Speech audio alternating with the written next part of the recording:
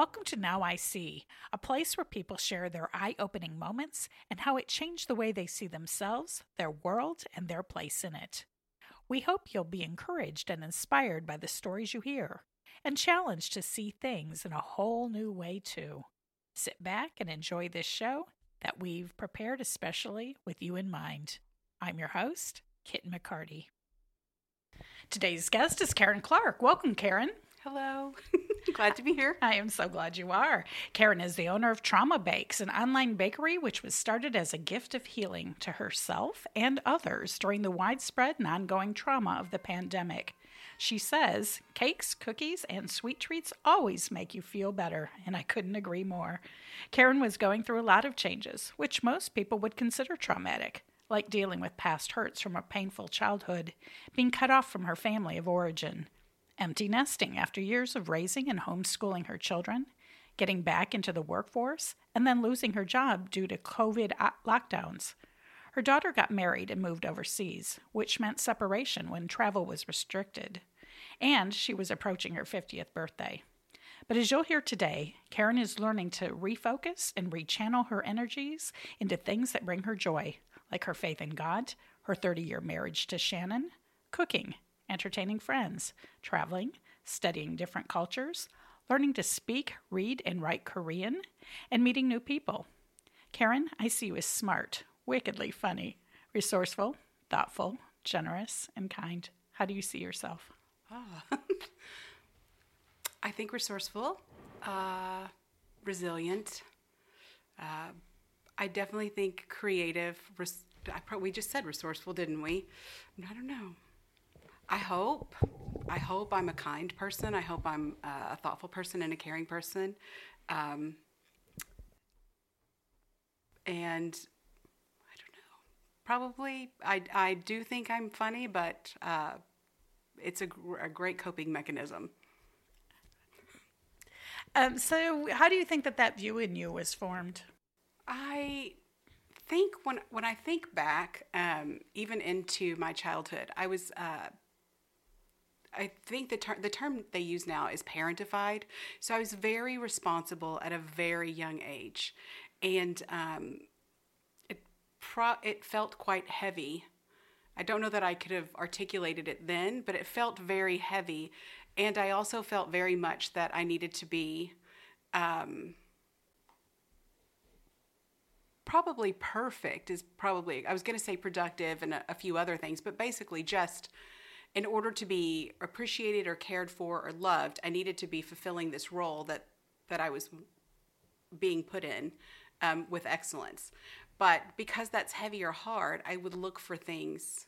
I very much was in my mind a lot, using my imagination, going off to places, but also just finding ways to laugh at things. And I think I learned early on that I loved the feeling of how it is just to laugh really hard. It's a great release. And I think I don't know how or when, but you just kind of figure out at some point how to make light of things that almost feel too difficult to process sometimes, or things that you can't change. If you have to live through them, if you have to go through them, then you need to have some humor about it to make it survivable. Maybe that's... What kind of things do you think are funny? Oh my gosh, I don't know. I could probably make everything funny if you give me a chance. That's what I was going to say. It seems anytime you mess up or fail, you should definitely joke about it. I think I'm always looking for how to make fun of whatever's going on. There is a bit of sarcasm that, I use because I think sarcasm can be cruel and unkind, but I think when used the right way, plays into that humor thing. It's just a great way to laugh things off. I agree. So did somebody notice that you were funny, or did you just do it because that was your way of coping? I mean, did anybody encourage you in that, or did you follow the lead of someone else who was funny in your family? I mean, my husband, who I met in high school, and all of our friends that I saw at school were very much like that. My husband's incredibly witty, very quick-witted. So I did have to actually hone my skills to be able to hang with him. But and of course now my children, being their father's children, are also this way. So it's even how our family operated while I was raising the kids. The humor is just, I mean, and to be honest, I think my son is probably the funniest human I know, like the funniest, wittiest person I know. And my husband's just right behind him. My daughter's hilarious also, but what's really lovely about my daughter is she's really funny and she does have a great sense of humor, but a lot of times she's really funny and doesn't mean to be. Oh, that's even better. But I think I'm a little bit like that too. So I think that ability also to just laugh at yourself and not take yourself too seriously. Don't take life too seriously. Don't take yourself too seriously. When did you learn that? Because as a perfectionist, and I'm also struggling to overcome that, I'm the last person to laugh at myself. Well, I think my husband was probably very big on this. Oh, no. I mean, we do choose they do marry these people, and they do, part of their job is to help us become better people. So there was a lot of commentary throughout our marriage. Even now, he'll say to me, "You're too hard on yourself. You taking this too seriously. You don't have to do this." He's that sort of voice of sanity. But I think that was part of the process. And I just think there was something, I wish I knew exactly what it was. Sometimes I think it's just because God was there. Mm-hmm. Is that I had to figure out these things in order not to be overcome. Yes. I've always had a desire to really enjoy life. And I've always managed to have, even in very heavy, hopeless moments, have some hope of this won't last. There'll be something better. I'll laugh again. And of course, as you live, the more experiences that you have, the more you know, I'm going to get to the other side of this, and there's going to be a great period that comes. There's probably going to be another rough patch. But I think there was some sense of like, I can get out of this, or I can be happy later, or I can have this at some point. And I feel like it's a double-edged sword. Sometimes I can make myself content with whatever. Sometimes I don't need to do that. Sometimes I need to push out of that. But I try to find that. I think early on I had a friend who introduced me to Mary Inglebright, and she had a poster that said, "Bloom where you're planted." And I just really embraced that because I had a choice to either be miserable. Yes. Or because I don't get today and I don't get tomorrow over again. And so even on some of the worst days, I'm always trying to find, how do I have this one moment? Or what was this one moment in the less than ideal? Every once in a while you get bogged down and you kind of like need to shake that off. But it's something I think it's really important to work at. Because it's just not easy. Life is just not easy for anyone. So I think your sense of humor was one of the things that drew me to you. The first time I met you, your ability to laugh at the group that we were in just was so delightful. It was so much fun. And I didn't know until you told me how difficult things had been for you. But I think your ability to be more objective about the things that happened to you and to be able to laugh at them helps you to be much more real and authentic. And you were very easy to get to know. When we began to have conversations, you opened right up to me, and that was a special gift, and I really appreciate that. And I think that humor was the vehicle that made that happen. Oh, thank you. I do. That is something I really want to be. I think there's a lot of, especially in the world we live in now, putting on a face. Yeah. Obviously, there's a certain amount you just don't share right up. You don't want to overshare and scare people. But I think there's a certain amount of realness that I wish we could all have with each other. Mm-hmm. And I think it makes you a safer person for other people. Mm-hmm. If you're just, this is who I am. Yep. It also helps you to learn maybe who you don't want to let in also. If you have a certain amount of that transparency, it can allow you to kind of also see how people respond to it and maybe make some discernments about how much more do I want to let this person in, or are they a person to be close to me? And I think that's an important lesson for all of us to learn, what's important in life and who's important in life, mm-hmm. who's safe to be around. So you've become a safe person for a lot of people. before we turned the mics on, you were telling me about that. You want to talk about why that was important to you? Safe person for a lot of people. We'll take a minute here and I'll refresh your memory. When your kids were there and they brought their friends home, and then that was a safe place for them. I don't even know that I was thinking of it in any other way, but I wanted my home to be a place. I guess, let me rewind a bit. Yeah. When I was growing up, I didn't have friends, and we didn't have friends in our home. No one was coming over. Birthdays were not celebrated with any of your friends. I did have some social life, but it was at school, and I attended sort of school events. But growing up, it was something I longed for. And I do think I love to entertain. Me too. I love to have people and, feed them and laugh with them. And it's maybe where I get some of the greatest joys in my life. However, when my kids are that age and they were growing up, I just wanted it to be a place. I wanted them to have all these experiences I didn't have. I wanted them to have exposure to I just wanted my home to be the place where all the kids wanted to come. And in turn, and I don't think I fully understood this until maybe the last few years, actually, but being someone who had such a traumatic childhood, gave me insight, maybe on how to love on them. Now, I didn't always do it perfect. I don't want to make myself sound like I was like, there were halo over me and wings and music and gold lights. There's nothing like that. It was very messy sometimes. And I've had to apologize to kids sometimes for being like, maybe that wasn't the best advice, or maybe because I had a few who have lived with me for a while. And in those situations where I was more parenting but not parenting, there were moments where I was like, okay, so that didn't work. What can we figure out? But I hoped in that I also showed them, like, it's okay to be human. It's okay to make mistakes. Things like that. I just wanted for my children to have a different experience, and somehow that opened my doors for other people to come in, for especially young people. So that sometimes I look back though and think, man, I could have done that 3 or 4 times better, in hindsight. But at the time, I hoped what they got was mostly feeling loved on and valued. I feel confident that happened, and as a parent, we can only be as good as we know how to be.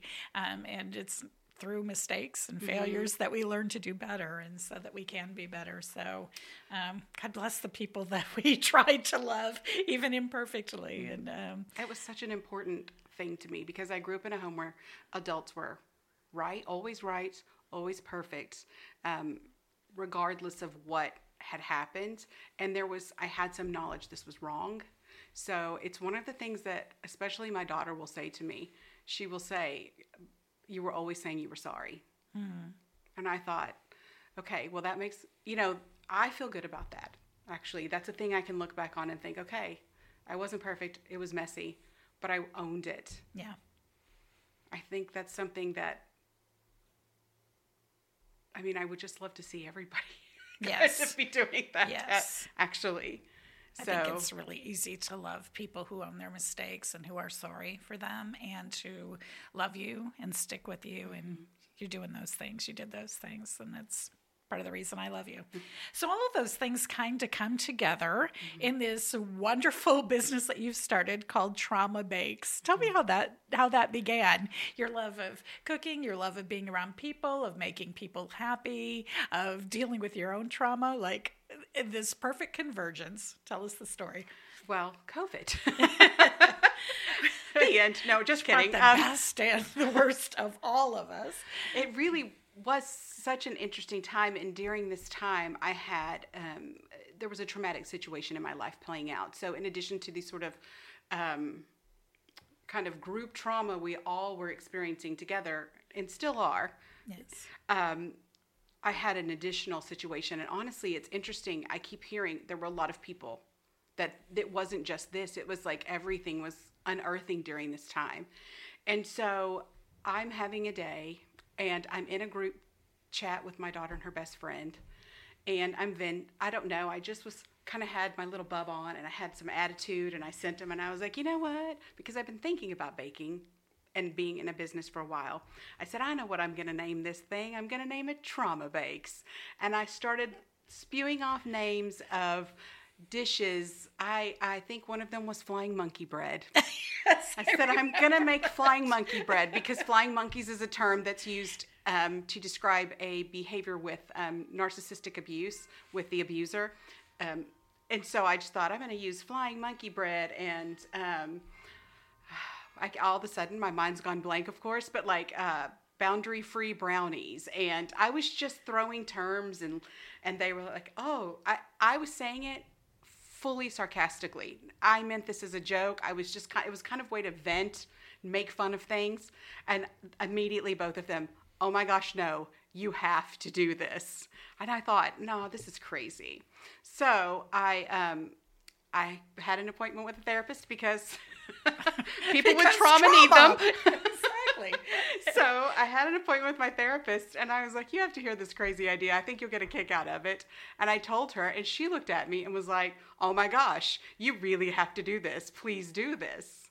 And so I was like, okay. And I was very scared. I thought, people are going to think, somebody's going to be offended. Someone else is going to think this is so tacky. Someone else is just going to be like, oh, they're going to be put off by it and not pay any attention.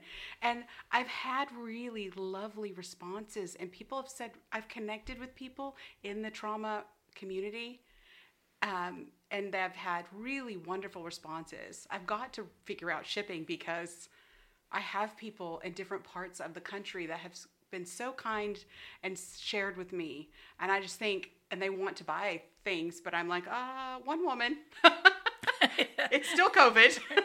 Shipping's a nightmare. So that's what I'm still dealing with, my own trauma. Yes.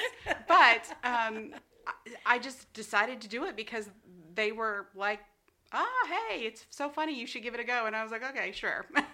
I love it. I love how that idea was born. Well, listeners, we're going to take a break right now. We'll be back in just a moment with more of Caryn's story about Trauma Bakes.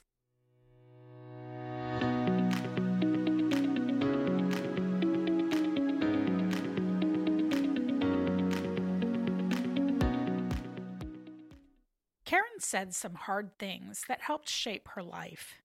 Can I ask you to do some easy things to help shape the life of Now I See? If you know someone who would enjoy this podcast, please share it with them.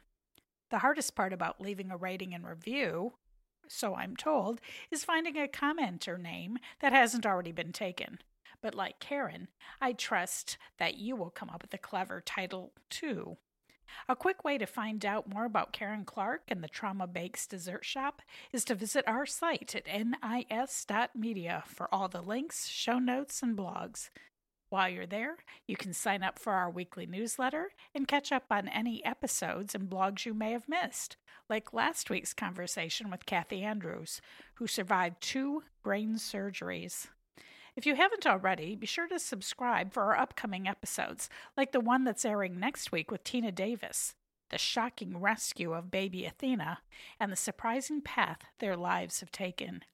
We'd love to hear your thoughts on the shows we bring you each week, so leave us a comment on Facebook, Twitter, and Instagram. I'm looking forward to hearing from you. Now, back to our show.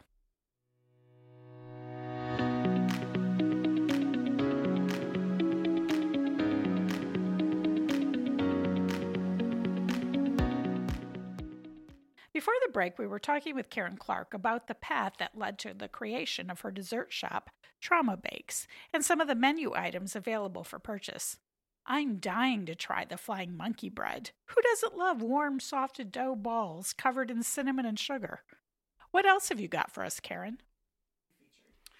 Well, right now, some of the things that we have are we have She laughs before she even says, this is so much fun. Yeah. We have love bomb cookies, which love bombing is something in a toxic relationship where they're reaching out to you by showering you with really good, great feeling things. So you'll feel wonderful while you do it. And these cookies are delicious, and you will feel wonderful while you eat them. Good. I've got the Hoover cookies, which hoovering is a tactic where maybe someone's pulled back from the relationship, but they want you back in. So they, again, do things to reach out to suck you back in. There you go. Well, these cookies are so good that you're like, I don't need to eat another cookie. But they're so tasty, you can't help yourself, and they suck you back in. I might need some hoovering cookies. So, and then I'm going to have different things. I sort of have lines of things. Like I have self-care loaves because I love bread, and I also make sourdough. So I just gave it a whole category for them to fall under because I can't, as much as I'd love to, I can't find a creative name related to trauma for everything. And I'm glad for that, actually. Yes. And I also have, I love afternoon tea, and so I have a whole line of like tea cakes that I want to create, but I just introduce them here and there, like different ones. But they're the spill the tea. No trauma in tea. Don't ruin There's it for no me. Well, it's the spill the tea. Oh, cakes. spill the tea. But cakes. you can use some of the smear campaign spreads and jams at that time.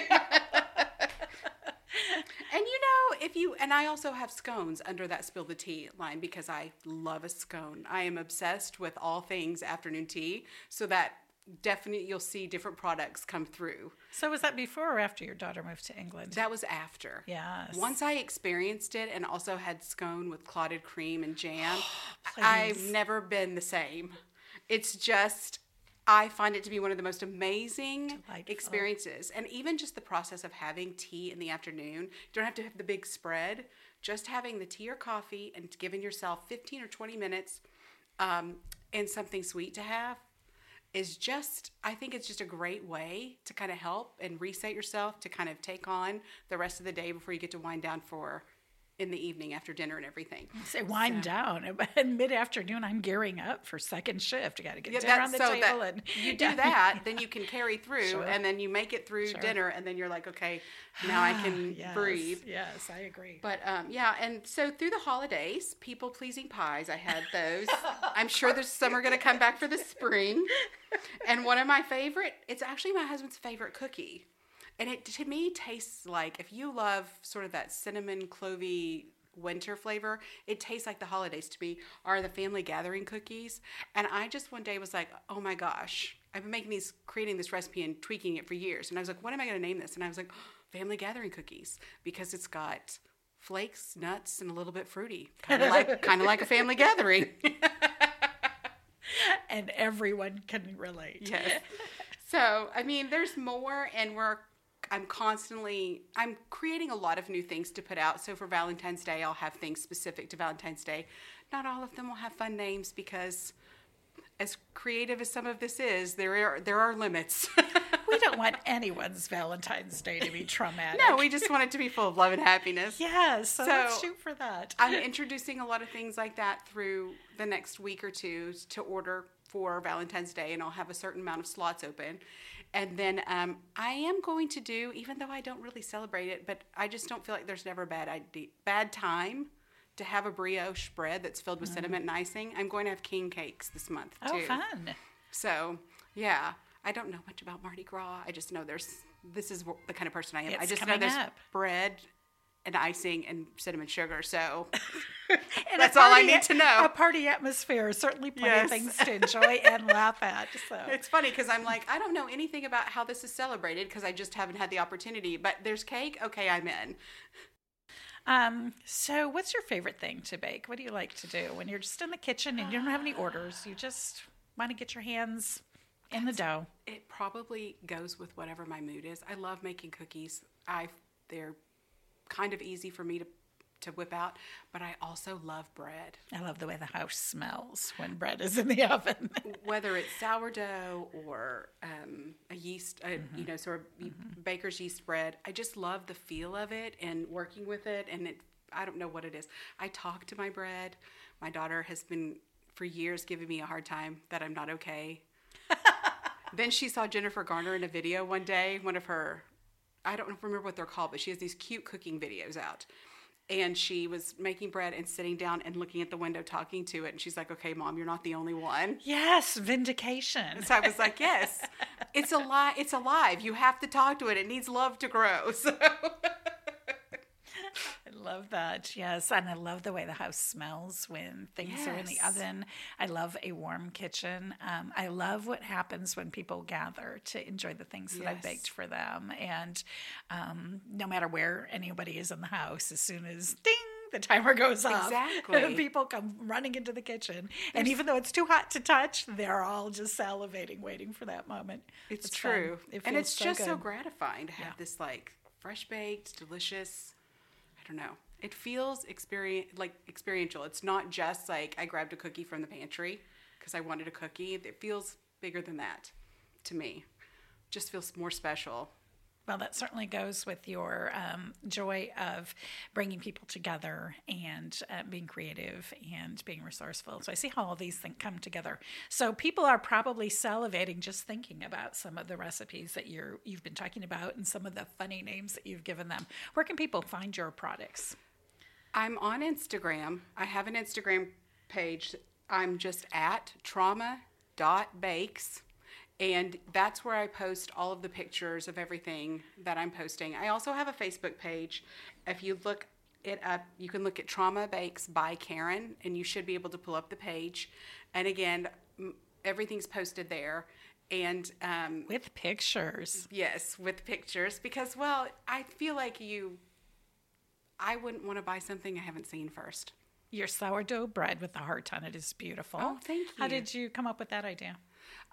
There's just so many. I mean, if I'm going to be honest, there are so many amazing bakers out there on the internet that for inspiration. So I just decided to score it that way. Sourdough's so fun because you have to score it in order to have it rise properly. But you can be so creative with it. And it's a little bit exciting when it turns out like you want it to because it's definitely got a mind of its own. So you can score it beautifully, bake it, and then it comes out and you're like, well, it still looks delicious, but slightly strange. And then it's just always like a gamble. The moment you take the lid off, if you're baking it in sort of a Dutch oven, the moment you take the lid off, it's this big surprise.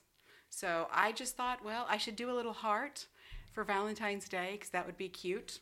Because it is nice just around those holidays to have something sort of themed to eat. I am a big fan of theme parties, so I am right there with you. So, all right. Well, as we close out this show today, is there anything that you would like people to see more clearly as a result of our conversation? And we've covered a lot of ground. We've talked about trauma. We've talked about being safe. We've talked about therapy. We've talked about baking therapy. We've talked about laughing in the face of trial and challenge. What would you like to say to our listeners today? I think especially we've all had this collective trauma. And so I think it's more important than ever to be intentional about how to find joy in our life and to celebrate even when it's can feel like the biggest train wreck. So for me, obviously baking is something that brings me joy, and I feel it's a creative process for me, and the reward at the end of what I've accomplished, I think it's great for not everybody's going to want to bake, but I think it's great for everybody to try to go out and figure out what that is if I'm doing that for myself.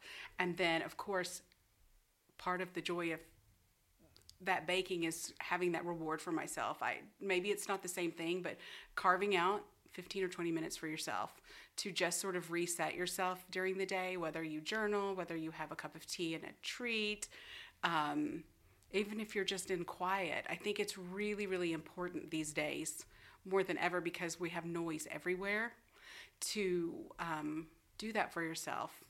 I know some days it's just, like, it feels like just survival, and you don't have tomorrow guaranteed. You don't have 3 weeks guaranteed. So if you can find even just some small nugget in every day, that's what I'm trying to do. Try to have a laugh every day, multiple times actually, but at least once, right? So I think it's just really important right now. I think it's important. We didn't really talk about this, but I think it's important that we're being kind to each other because we're all going through this at the same time. There seems to be just a lot of ugliness out there, online especially, and hate. And I think when you see somebody in the store, even if you've got a mask on, smile, your eyes change. Thank people. Hold doors for people. Just acknowledge them, because I also think we felt so isolated during this time that those little acknowledgments that you get, whether it's just a nod from someone, they matter right now. Because I just think there's not anyone that hasn't been affected in some way and isn't struggling to feel really alive and excited about life right now. So one of the things that I hear you saying is that by finding a way to be kind and by finding an outlet that brings you joy, you're kind of giving yourself some control in a situation where things are mostly out of control. I mean, we can't control COVID. We can't control the shutdowns. We can't control what's happening politically or at our borders. We can't control what other people are thinking or saying, but there are things we can control. We can control